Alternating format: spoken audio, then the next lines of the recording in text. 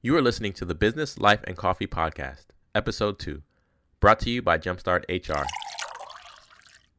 On today's episode, you'll learn 11 morning habits that will change your life and make you more productive, as well as small business trends from leading industry experts.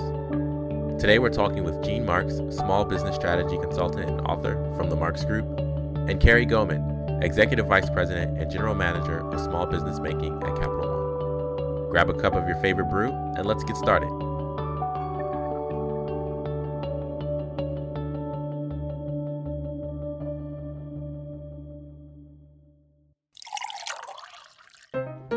This week's article of the week is found on Canva's Design School blog and is written by Anna Guerrero.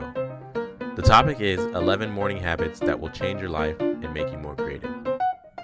In the article, Anna writes, "Your alarm clock goes off and it's time to mindlessly shower, brush your teeth, eat breakfast, and head to work. Is that really all there is?"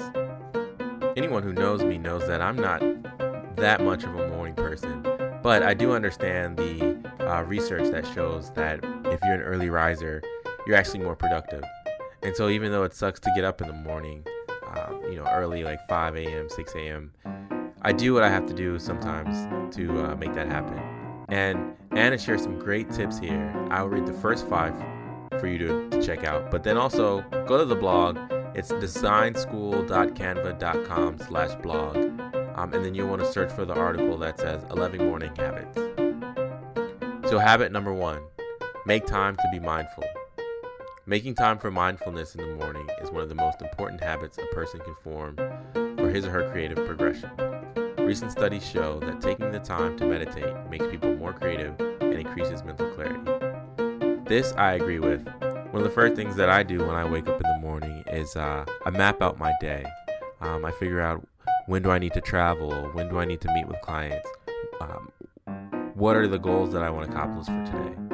So before I do anything, I'll say my morning prayer and then I'll just think about what my day needs to look like. I took a sports psychology class in college, and one of the things that we talked about was visualization and how athletes can visualize and see themselves being successful in their sports goals. And so I've taken that into the business world, and that helps me a lot during the day to maintain my cool and not be rattled when things come up. And his next tip is staying disconnected first thing in the morning. And she says, people only have so much time to focus and stay creative.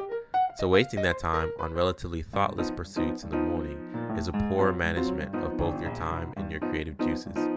Avoid tasks like checking email or writing out lists or memos as the first thing you do, and instead focus that precious time and attention towards your more rigorous, creatively trying tasks that require the very best from you.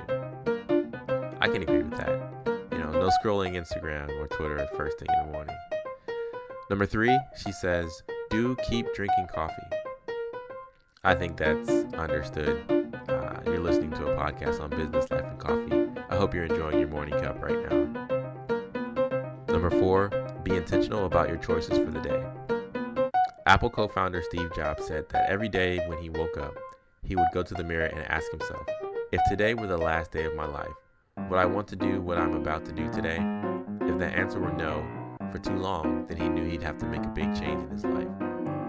Those are Anna's words, and I agree with that as well. Have a renewed sense of purpose when you're waking up in the morning, and just ask yourself, why do I do what I do? Number 5, don't be in a rush to get up. I'm the king of this. I'll hit snooze like 5 times. Not maybe 5 times, but 2 to 3 times before I get out of bed.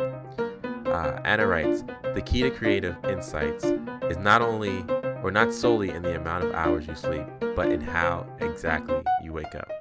A large proportion of creative insights come from when we're groggy and still somewhat sleepy, because sleepy people have a more diffuse attentional focus, which leads them to widen their search through their knowledge network. This widening, the researchers wrote, leads to an increase in creative problem solving. You know what? I have to agree with that too. It seems that I get the most clarity after I take a nap. When I've got a difficult problem or a business challenge in life, I'll sleep on it and then I'll wake up and after my nap, the answer will just hit me. It's crazy how that works. But if you want to check out Anna's tips, visit the Design School blog, designschool.canva.com, and check the article written that's entitled 11 Morning Habits That Will Change Your Life and Make You More Creative. Anna, great work.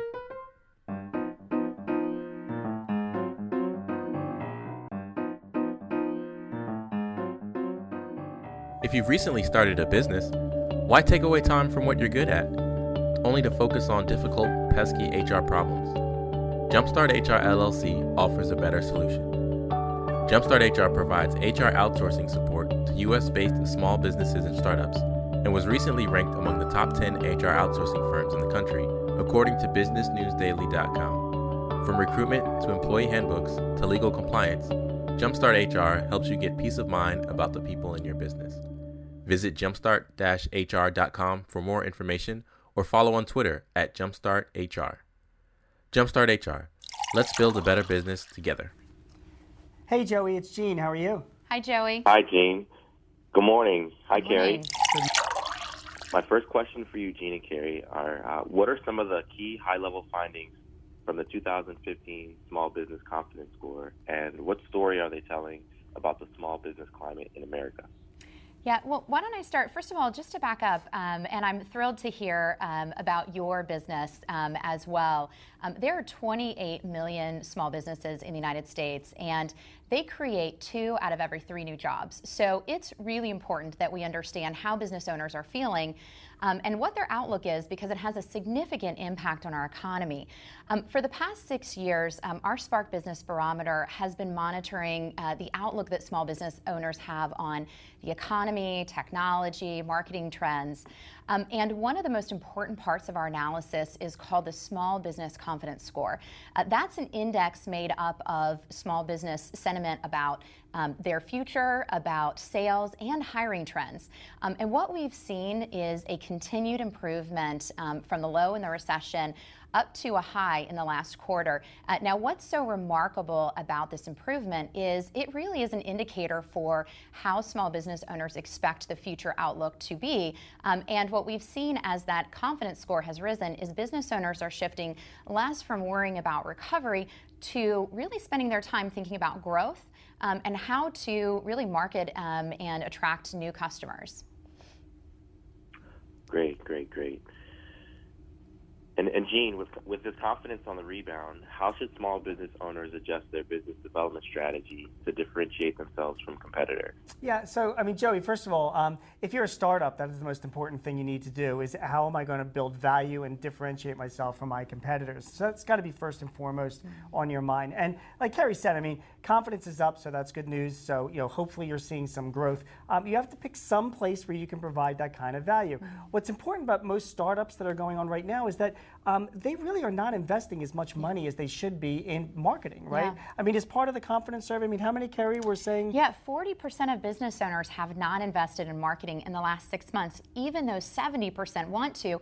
And one of the major issues that we hear is it's pretty complex to figure out the digital marketplace. Yeah, it really is. So the key thing that I like to tell a lot of startups, I like to tell a lot of business owners in general is they need to find help, right? They need to go towards mentors. They need to find outsiders that can advise them on growing their business. I mean, you asked Joey about how can you differentiate yourself and invest so much in development. You need some outsiders to kind of bring that in, because the key is doing what you do best and outsourcing the rest, right? Yeah.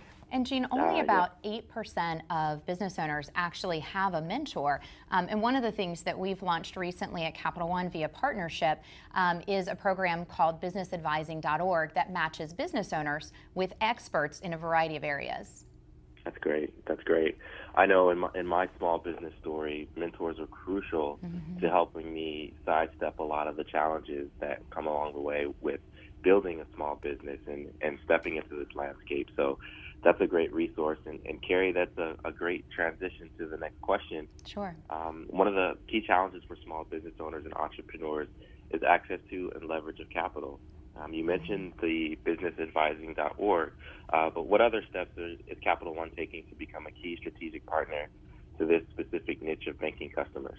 Yeah, that's a great question, Joey. And what I would tell you is we're doing a few things to help small business owners. Of course, we have an award-winning suite of products and services that really help business owners with managing their business and selling more stuff like Spark Pay and Spark Card.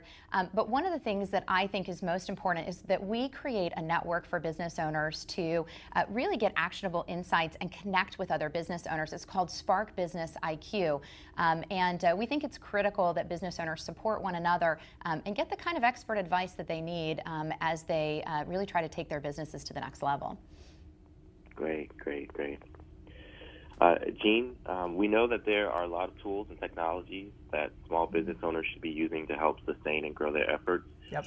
Do you believe that business process outsourcing is one of those viable resources to help business owners compete with their larger competitors? Yeah. If so, why? Yeah. Well, Joey, it's the most important thing. I mean, if you're running a startup, I mean, you have very few resources internally. One of the biggest issues that I encounter with startups, and honestly, one of the biggest mistakes that I made myself when I'm growing my business, is that you try to do too much on your own, and you micromanage, and you think that you want to do everything and keep control over what you do. And the people that I know that succeed the most in their businesses, they outsource. They actually turn around to those that can provide them those expert advices and resources, and then they focus on what they do best.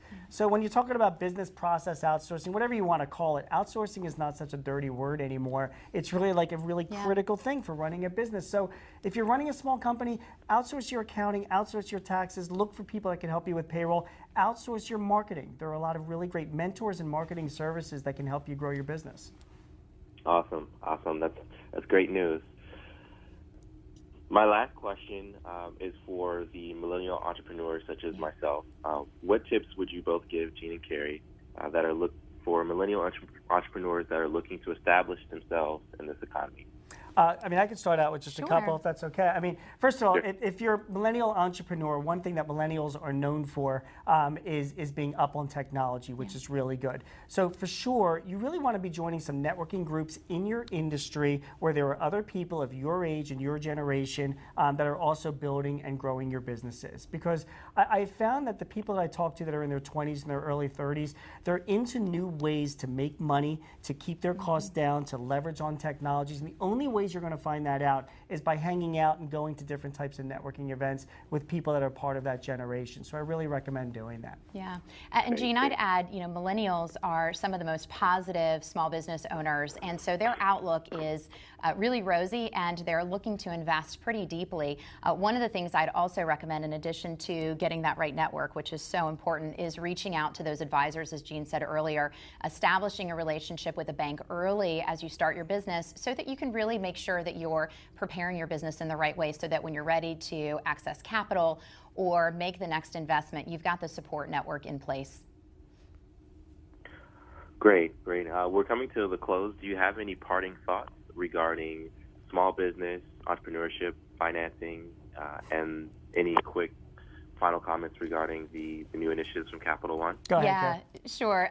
Joey, I just, first of all, want to say thank you to all the entrepreneurs out there and encourage them to take advantage of the resources we talked about. Specifically, check us out on Spark Business IQ to get some actionable insights to help move your business forward. Great. Jean, any last words?